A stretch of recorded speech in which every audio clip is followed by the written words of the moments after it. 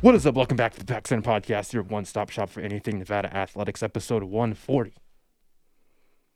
I am your host, Matt Hannafin. I'm here with my co-host, Isaiah Bros. Isaiah, this Nevada men's basketball team has been very, what's the word I'm looking for? It's been a roller coaster ride.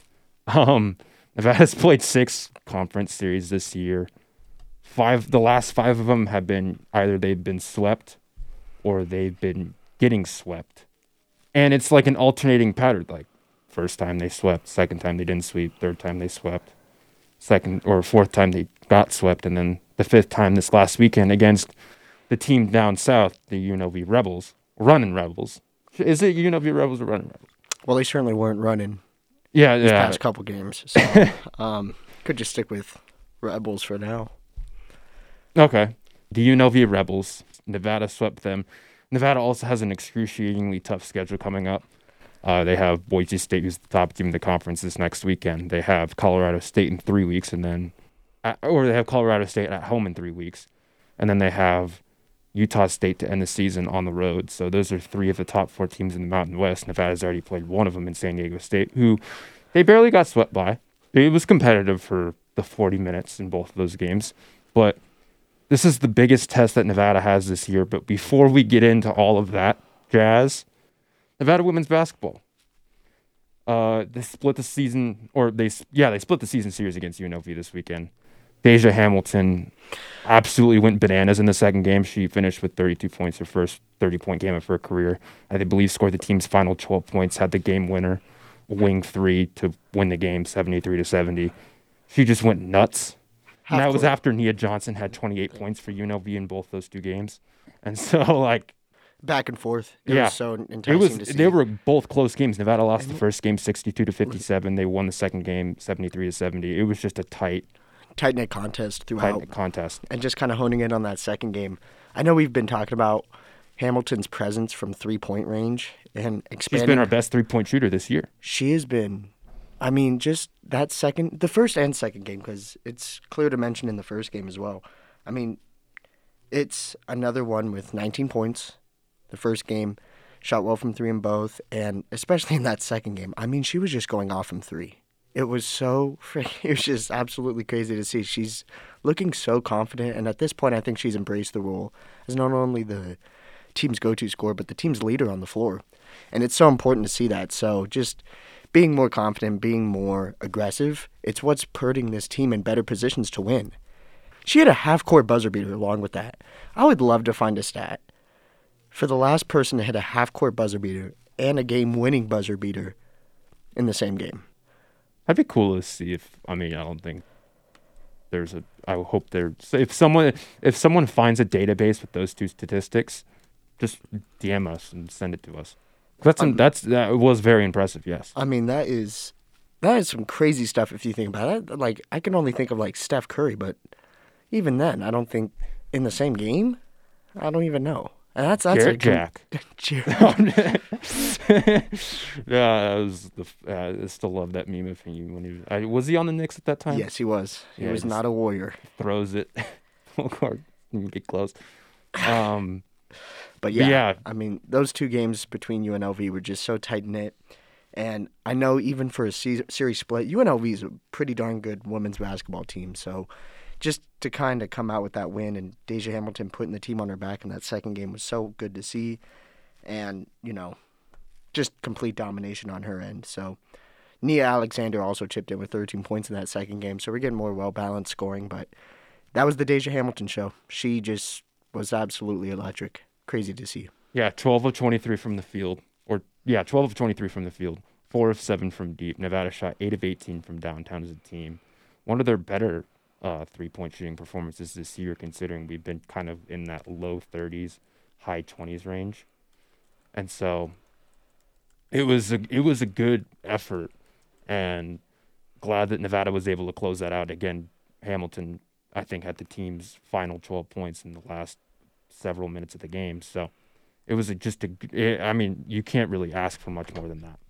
Oh, definitely. No, just towards the tail end of this season, just a cherry on top at this point of what's been a tremendous season for Deja Hamilton. She had a lot put on her shoulders offensively, and she's answered the bell in so many ways, and just props. major props and respect to Deja Hamilton. She just was simply spectacular. I can't even describe it any other way. It was awesome. Yeah, and that came after a rough shooting performance as a team in the first game. Nevada shot 31% from the floor in the first game. They did shoot 38% from deep, but Hamilton was the only double-digit scorer in that first game. LaPration Johnson had 8 points. Amaya West had 7 points on 2 of 11 shooting. But she did get 9 rebounds, so there was a contribution there. But it was just an overall rough effort for the Wolfpack offensively in the first game. But listen, they made up for it in the second game. Oh, definitely. And you know what? You're starting to see better percentages and just better outcomes from three-point range.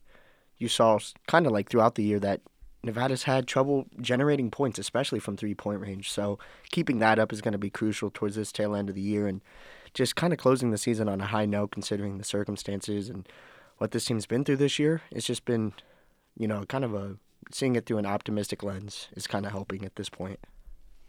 Yeah, there was, towards the end of the first game, Nevada had a chance to, I believe, tie it.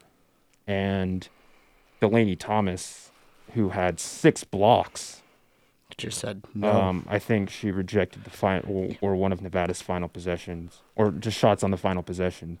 Almost looked like a foul when I was watching it, but it wasn't called. Nothing was called. Even though we closed it out. So this is a step for Nevada. UNLV was, believe 7-6 heading into this game. They were 5-3 in conference. Nevada was 3-5 in conference, and now Nevada's 4-6. So as the season comes to as we're approaching the tail end of the season, we could begin to see this team grow more. Because as we've talked about this year, this women's team is a young team like the men's, with a lot of new transfers and a lot of new pieces. And there's been glimpses this year of this team coming together, but hopefully we're able to see that growth as this year concludes.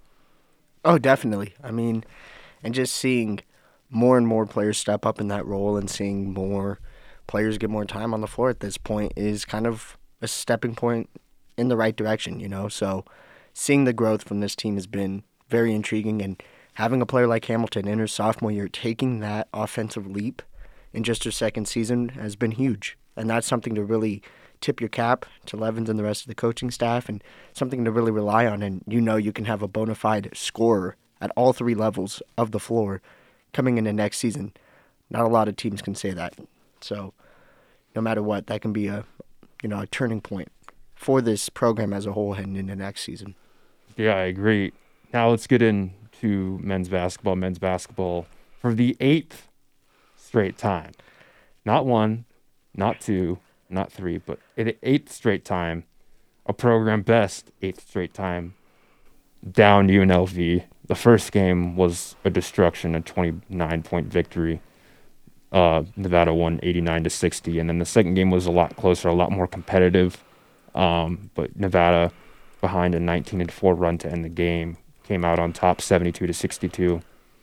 What was your, I want to say, biggest takeaway from this series? Because, there's a lot to go through. UNLV was without Bryce Hamilton. That certainly had an impact on both their games. UNLV had a hard time generating offense for the most part in those 2 games, especially in the first game, or there was still some to be desired in the second game. And so I want to get your thought. What was your biggest takeaway from these 2 games against UNLV? I think we're starting to see this young team really come together. And in different aspects. I would say in the first, as you said, kind of a complete destruction, just being a cohesive offensive unit all 40 minutes. You didn't see much lapses in offensive production. And in the second game, you saw kind of the opposite in a way, because you saw Nevada miss its first 9 threes in the second game, as I'm talking about. And you see them kind of claw their way back into this game. And finally, as we've talked about throughout this podcast, is can this team be able to close? And can this team be able to close without a player like Grant Sherfield absolutely dominating each possession and feeling like he has to do it by himself? And as we get into on this podcast, that player was Zane Meeks. And congratulations to Zane Meeks, who absolutely took over the final stretch in the second game and clinched another series sweep over our brothers down south. So the biggest takeaway is just seeing some of this young team really come together in different circumstances in both of those games. And it was just so heartwarming in a way to see. Finally, we're starting to see at this point what this team is truly capable of. And I don't think this team has reached its ceilings by any means. I think there's a lot of juice left in this program, and I think finally we're starting to see more pieces of the puzzle really start to play up to their potential and know their role on this team. So that was my biggest takeaway from it. Okay. It was, yeah, as we did talk about, I mean, you look at it from an outsider's perspective, and it's like, oh, they won by double digits. What do you mean closing the game? Nevada was down 58-53 with under 6 minutes left. Okay, Nick Blake had that ridiculous three in the corner at the end of the shot clock to put them up 5, and then Nevada was trying to, like, kind of claw their way back. Grant had some terrific and-one finishes. He had a 3. Zane was hitting shots from deep and from the free throw line when it mattered most, essentially. And he and Grant combined for 17 of the team's 19 points down that stretch. And so, as you talked about, Zane did a really good job there, and he had a career high 19 points in that second game coming off the bench. And we'll get into the new, and I'm not even going to say improved, but the new starting lineup in just a moment. But yeah, we have kind of harped on it, and I can't use Nevada's within 5 points record, which I believe were 1-4 in that category, and I don't think Nevada's had a single digit win over conference opponents all year. But it was good to see this team like close the game out with very little fans, like 50 people, and just trying to like fabricate their own energy after just being in a hard-fought competitive first game after an electric first game. I would say my biggest takeaway is I'm gonna go this route. He didn't get a lot of, I don't want to say talk at the end of the game because of what Zane and Grant did, but he was a big contributor to why Nevada competed in the second half, was Warren Washington. He was terrific to begin that second half. Huge impact in that second half. Spark plug. He's been, those last 6 games, he's averaging about 13 points a game, close to 7 rebounds a game. And it seems like when he's not in foul trouble, he's playing the best basketball he's ever played in his life. Completely agree with that statement. Completely. And it's one of those things where it's like you can see, it may not show in the box score as much as it should, but you can see the development. He was a huge reason why him attacking the paint, him getting to the free throw line. He was mauling teams on the glass, or he mauled them in the glass in the second half. He had a few offensive rebounds for putbacks. He had 6 rebounds in, I believe, the first game against Wyoming, and then 5 offensive rebounds the second game against. He's been really active in that department, and I just think we're seeing more growth from him as the season goes on. I mean, the only thing that's holding him back is the foul trouble. That's a game by game thing. Hopefully, that could limit itself a little bit. And we've talked about ad nauseum this year about how Nevada has in the front court has been plagued with foul trouble, but Warren has been tremendous and a real reason why Nevada's offense was able to get going. Because, I mean, it was a slow start for both teams in that second half. Or a slower start, yeah, at least compared to anything that we saw in the first game. But his production, I mean, I think he had 7 of the team's first 11 points in that second half. And so he was really productive with him feeding the ball down low. Again, his putbacks. He's just been finding a way to contribute in all aspects of the game, and he's becoming more comfortable in the post. He has a really nice touch, either it's off the glass or not. He's getting more confidence in that, and it's been really fun to see his development over this year, and it really showed in the beginning of that second half of that second game. Definitely, and I think one of the things you're starting to see is he's becoming a little more assertive. Right. In this, as you kind of talked about, in this offense as a whole. And we need his presence down low because he has so many abilities with his post moves. He's got a soft touch around the basket. And as he's more assertive and kind of includes himself into this offense, it gives us a whole new element. So just like you said, I'm glad you kind of gave him some props. And one of your biggest takeaways was his production because he's been performing. He has been tremendous in so many ways. And whether it's attacking the glass, and I'm going to give him another shout out on both ends of the floor, just being aggressive and being that kind of stalwart we need down low. If he continues that, I mean, we will become a very well-rounded offensive unit. with how many shooters we have on the perimeter. So his presence down low should not go unnoticed, and especially against UNLV, he was a huge spark plug for us in that second half of the second game. So good observation and good takeaway on your part. Yeah, he finished with 15 points, 14 coming in that second half on 5 of 7 shooting with 6 rebounds and a block. And speaking of blocks, we need to have a discussion here. It's time to recognize how I don't even know if it's just this game, but KJ Himes as a rim protector has been really good. I mean, there was a couple times where like Zhang tried to like go up like on like a post hook, and there was one time specifically where he just like snatched it. He didn't even block. He just like took it from his hands. NBA street style. It was like, wait, all right. KJ Himes is lanky. Yeah, he's lanky and he's straight up. I was gonna say he's straight up. He's finally defending without fouling, and once he sticks to the fundamentals, it's night and day from what he's seen last year. And I think heading back into last year, I thought you saw the potential of him becoming that defensive force and shot blocker he can become. But it's the fouls. We saw like these bursts of him for such short minutes, and then here comes 2 or 3 fouls. Mm-hmm. Boom, boom, boom. Now he's out of the game.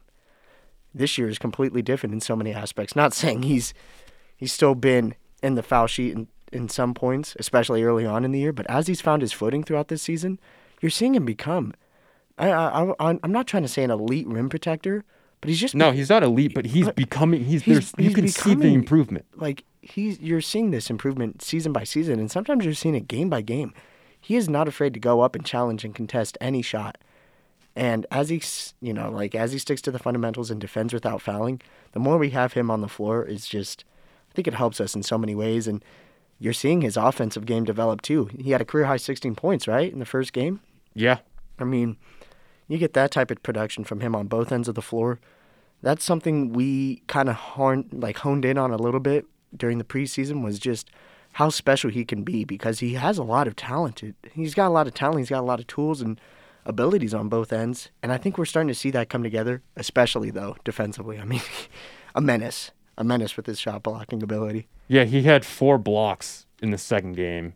He is 3rd in the conference in blocks this year with 21. I know some of that's diluted just because of how many games Nevada's played compared to the other teams, but he's also 6th in blocks per game at 1.1. At the time of this recording, that could change as the games continue and the days go on. But he's been really good as a shot blocker, and that's another thing. It's just fun to see that development from a player like him, as you mentioned, who struggled with foul trouble last year. Like he averaged 6 fouls per 40 minutes last year. Yeah. No. Or no. It was 9. Yeah, I was gonna say it could be even more. I mean, here I'm looking it up right now. But in the meantime, while you're looking that up, I just think you see he has a ton of energy, and he still fouls a lot. Yeah, he's improving. Yeah, it's not as blatant anymore, and you're starting to see him really stick to the fundamentals. And got to give credit to the coaching staff for really kind of honing in on that aspect of his game and calming him down in aspects, because in so many ways he's a spark plug. He is just he's just an energy. He brings so much energy on both ends of the floor that sometimes he may have trouble containing it at times, and occasionally have that slip up defensively or a bad foul on that end. But you're starting to see him kind of really collect himself in moments, and that's translating to more productive minutes on the floor. And you're starting to see both his offensive and defensive growth really take place this season. So really excited to see just how well this continues. He averaged 9.4 fouls per 40 minutes. My gosh. Also, why are we using the per 40 minutes statistic? Because I at least the NBA uses per 36, and that's 3/4 of the game. So I'd probably use. No one's gonna play a full 40 minutes, or not. At least not a lot of players are. So let's use the trim it down to 30. Yeah, I was gonna say just do the 3/4 per 30 minutes. But still, that's a lot. Yeah, still. But you're starting to see that improvement and growth. 7.6 this year. #progress.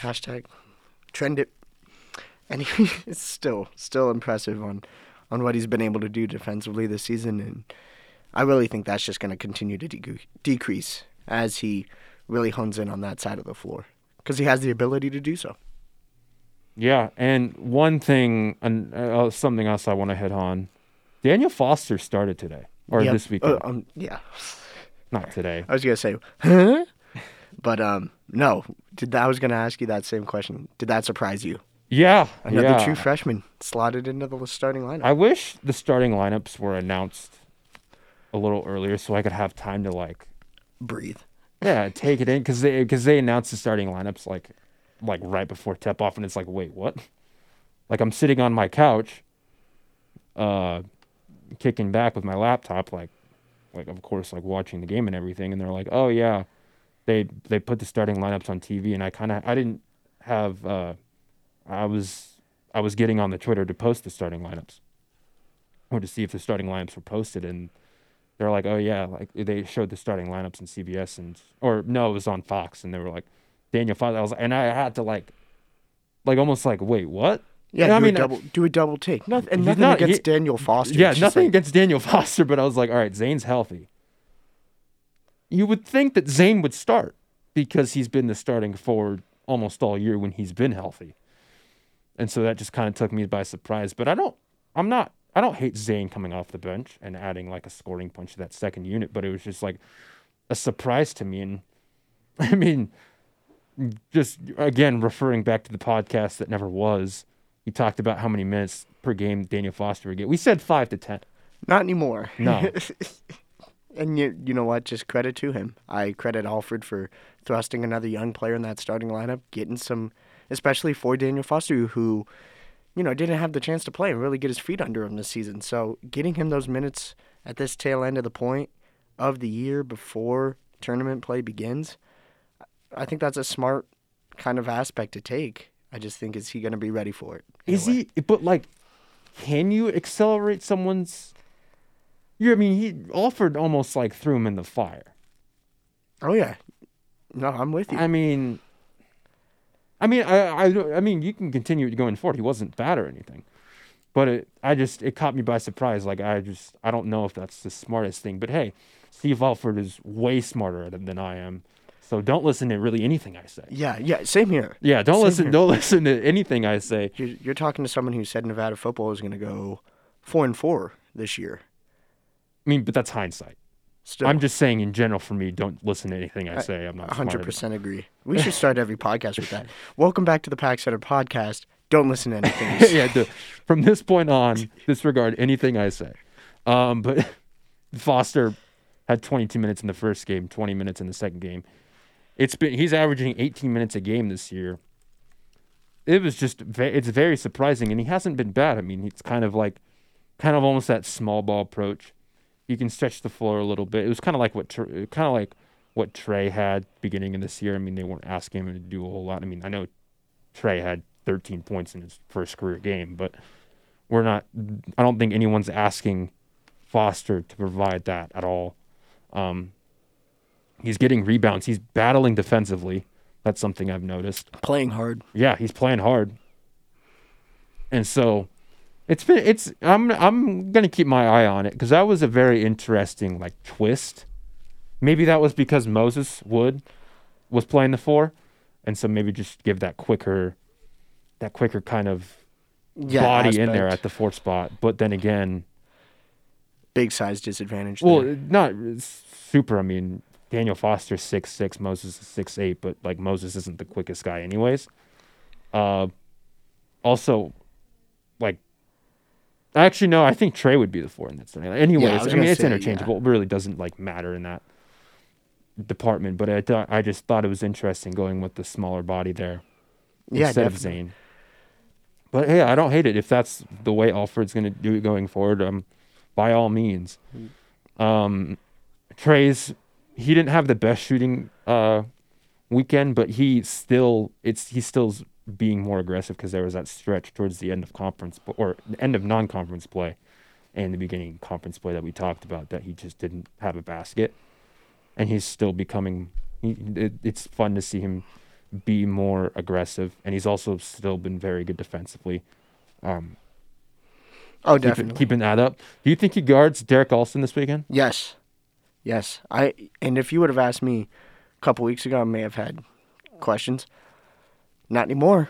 I mean, Trey Coleman is able to guard Derek Alston. He's able to guard like 1 through 4 at this point. Very versatile.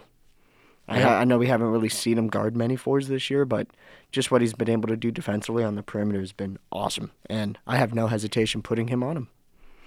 Do you think Alford change? I mean, It may change, but do you think Alford's going to change his starting line? Here's my gut instinct. I mean, not gut instinct. This is just like a wild, like kind of prediction. I kind of can talk myself into. What if he starts Robbie? Robbie rebound. What a freaking curveball that would be. Yeah, it's because it might be a matchup on matchup basis if we talked about the starting. Yeah, I mean we like a game by game basis. Although Zane has I was gonna say Zane's been crashing the boards too. So Zane leads the team in rebounding. Like you may see Zane Meeks inserted into the starting lineup, but at the same time, that's again scoring production off the bench. I'm okay with it. Yep. But I just wonder how Alfred has a lot of tools at his disposal. I'm excited to see how I think he's going to put together the right concoction. Yeah, that's a word. I don't know why I haven't heard that word in ever. That shouldn't be related to basketball, but for some reason I was thinking of like an Erlenmeyer Flask going back to AP Chem and all this stupid stuff going on in there. So. And we also didn't even talk about Nevada's electric shooting performance in the first game. Nevada shot. I was not a huge fan of chemistry in high school. Mrs. Fitzpatrick, if you're listening to this, please just forget I ever said that. Just gives us a 0-star rating on Apple Podcast. Yeah, Apple Podcast. 0 stars from your freaking high school chemistry teacher. Oh, I loved her, but she was. I didn't like the class. Instantly improved a 5-star rating. Yeah, she was an awesome teacher, but she didn't like the class. 5-star. What was oh yeah, not a basketball. The first game, Nevada shot 56% from the field, 58% from the 3-point line. Nevada just couldn't miss in the first half. Made their first 8 of 12 threes. Yeah. Disgusting.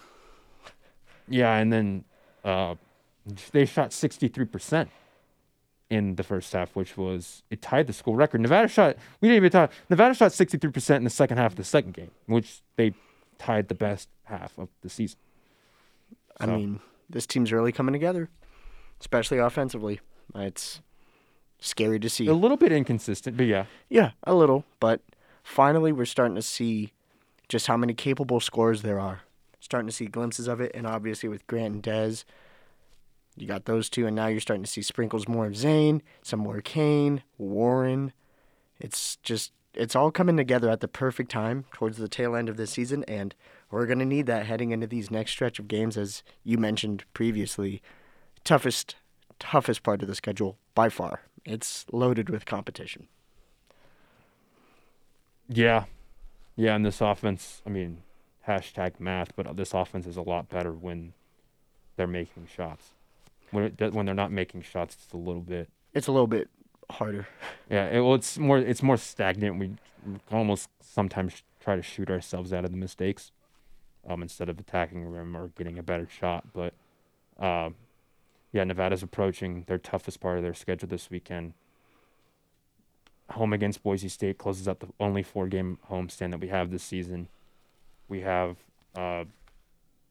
Colorado State in 3 weeks. San Jose State. We have San Jose State next week on the road.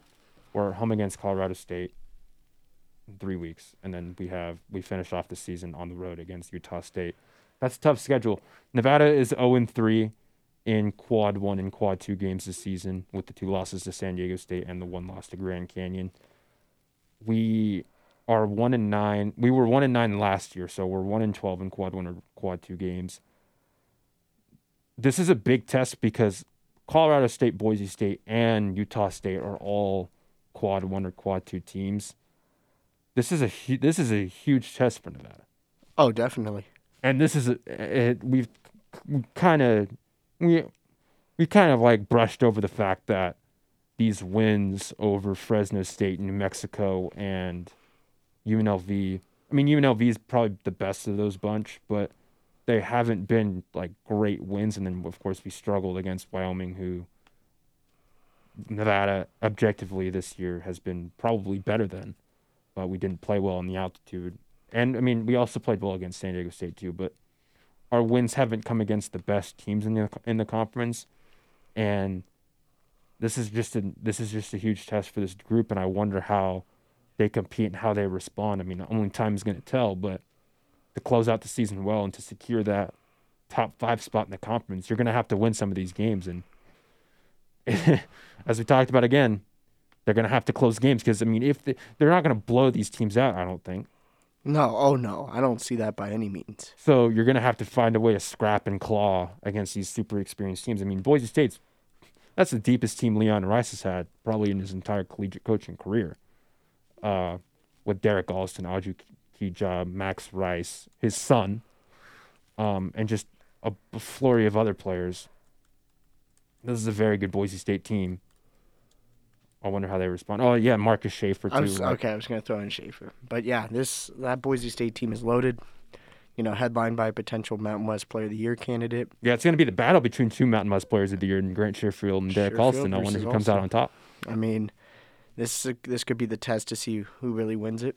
I know Grant hasn't been putting up, you know, the crazy scoring performances that he did at the midpoint of the year, but he still has such a huge role in our offense. He's dishing the rock right now at a high rate. He's still such a fun player to watch when he's clicking on all cylinders. He's 15 points and 11 assists in that first game. I mean, he's just a stud.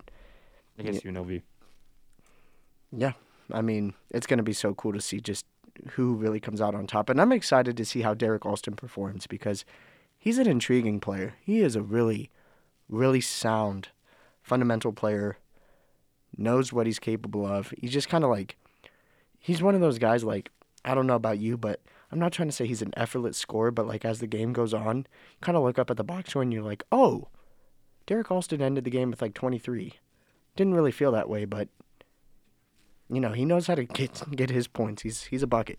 Yeah, and yeah, he is an effortless scorer, and that's what makes it hard to guard him. And he, as you mentioned, he is lengthy.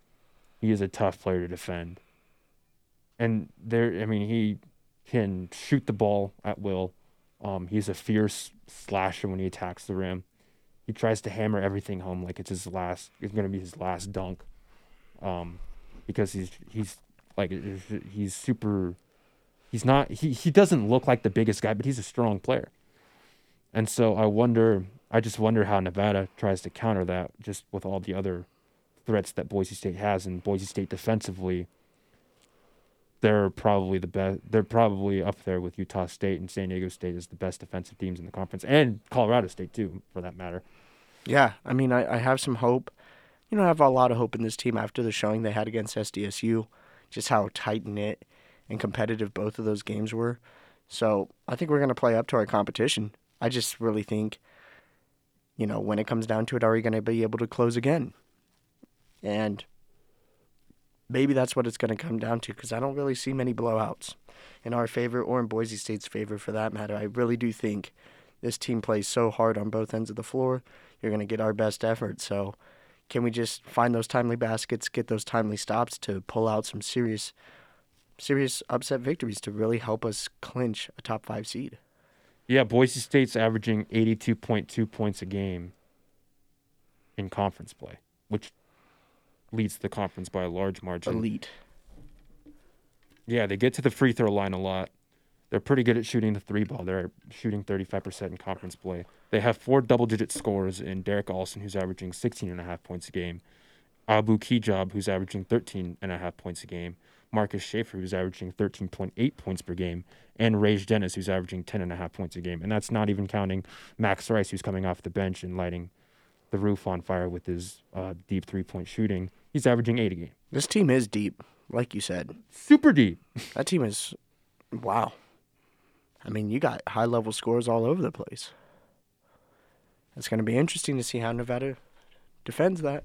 Yeah, Alston's making two, and there's also a lot of 3-point shooting threats from outside, as I mentioned Rice, but Schaefer's averaging 1.7 3-point makes a game, and Alston leads the team in 2.2 3-point makes a game. They're all shooting above 35%. Schaefer and Rice are shooting over 40%. So a lot of threats. Oh, definitely. No, it's going to be interesting to see how Nevada responds. We're going to need it. What do you think? Do you think Nevada? What's your prediction for this weekend? I'm going to go with the split. You're going to go with the split? Wow. I'm confident. I'm riding high. I think we're going to fall the first game, win the second game. Okay.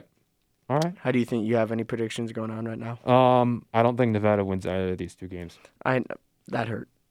But I understand. I completely understand. I just think just because of how good defensively this team is, we're going to need Grant to step up. Desmond Cambridge, who's been great all season, had 7 points. Hopefully he can have a bounce-back performance against Boise State this weekend. Nevada will probably need Zane Meeks and Warren Washington to put together big contributions. I don't know. This team is very good defensively, and they're an electric offensive team. And there's been times this season where Nevada's not been out of loop defensively, but when teams start making threes, it all just kind of like falls apart, as we saw against Wyoming and, of course, as we saw against San Francisco at the beginning of the year. I mean, Nevada shoot themselves out of a slump in a way. It's not always the best way to go about it. But also just the 3-point line defensively. I mean, Nevada's been a capable defensive team for the most part, and we've seen stints, especially against like San Diego State, who's one of the best 3-point shooting teams in the conference, and they were the best at the time. Nevada did a great job defending the 3-point line and kind of forcing players like Nathan Mensah to beat you. I don't know if that same formula is going to have to work again, probably for Boise State to beat you. But then again, Boise State doesn't shoot as many threes as San Diego State does, and so they're used to pounding the rock inside, and they lead the conference in 2-point makes a game, or points or baskets per game inside the arc in conference play. Yeah. So no, they're legit. Yeah, Nevada's going to have to protect the paint. I don't know if that's going to open up three. I don't know what's going to happen, but Nevada's just going to have to find a way to get it done on both sides. I think they're going to be competitive games. I don't anticipate a blowout coming, but again, it's been a lot of peaks and valleys with this team this year, and I don't want to be that guy, but I expect a valley this weekend. I could be super dumb, and I hope the team is listening to this right now. 1, give us a 5-star rating, and 2,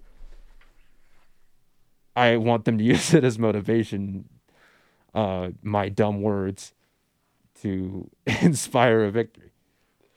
Love the hard-hitting analysis there. I'm with you there, though. I completely see why the odds are stacked against Nevada in a lot of ways, but I just seeing how well we played against UNLV, and I just think that SDSU. Yeah, I'm sorry, gotta throw it. 8 straight, baby. Sorry. Just seeing how we performed against SDSU, like that high-level competition, just being literally a possession away from winning a ball game.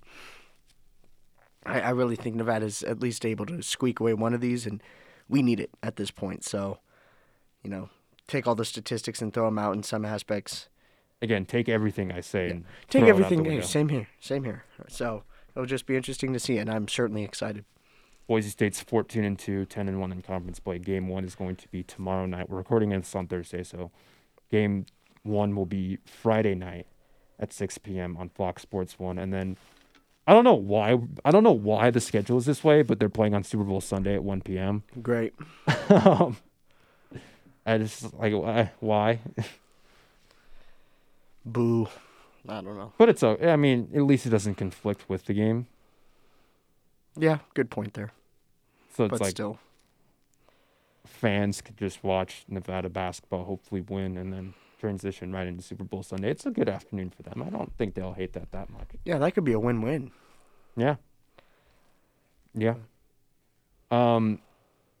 Anything else you want to touch on? No, sir. I think we got it. I'm going to ask you this again. Super Bowl predictions. All right, no. Hold on. I'll let you think about that a little bit. I want to ask your prediction for this final stretch of 8 games. What do you think the projected record's going to be? 5-3. That's bold, but that's really bold. Bold. Who are those 5 wins coming against? I think we're Or I gonna should say, who are the 3 losses coming against? Utah State.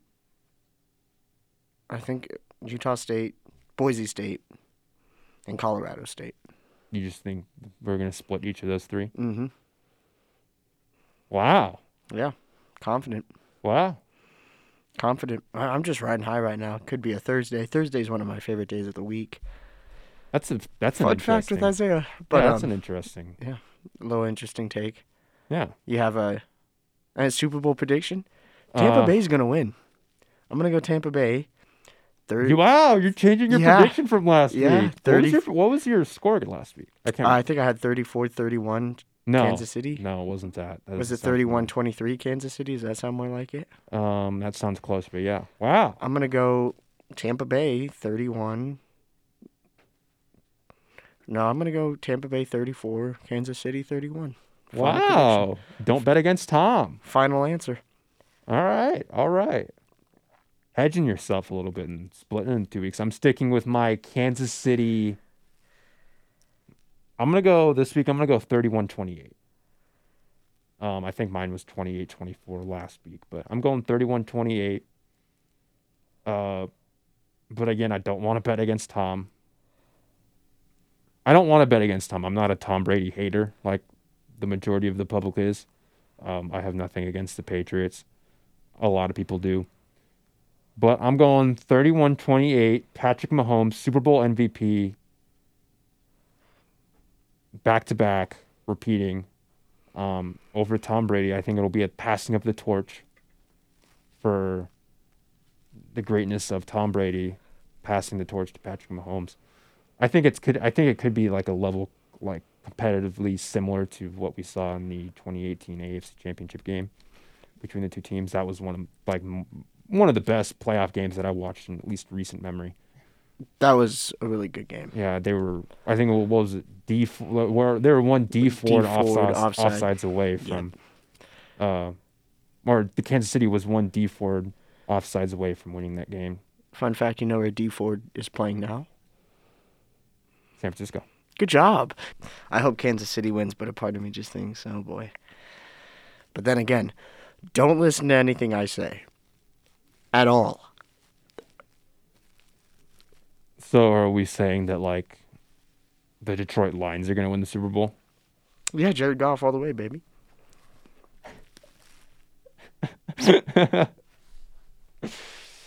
We got Rams fan Isaiah in the building. Ooh, hey, man, got to stick to your alliances with your former players. You got Matty Stafford coming in the building. Matty Ice. That's Matt Ryan. Whoops. Matty Snapback. I did not come up with that. I wish I did, but I didn't. That's a good one. I kind of like that Matty Snapback. Yeah, he'll rock it. Every time I refer to Matt Stafford from now on, I'll be like, Matty Snapback. Matty Snapback. Then you'll get the Colin Cowherd backwards hat kind of guy. Know. I'm backwards. He's a backwards hat kind of guy. Oh my gosh. Stupid analogy. Anyways, yeah.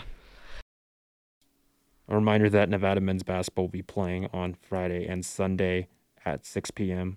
Or Friday, they will be playing at 6 p.m. on Fox Sports 1, and then Sunday they'll be playing at 1 p.m. prior to the Super Bowl on Fox Sports 1, and then women's basketball will be playing at 1 p.m. on Friday, and then 11 a.m. on Super Bowl Sunday, or just Sunday. And then Nevada also will have women's volleyball playing this weekend. They will be playing their first set of games this season, so we have a new sport to cover. They will be playing on Friday and Saturday, Friday at 1 p.m. and Saturday at noon against New Mexico.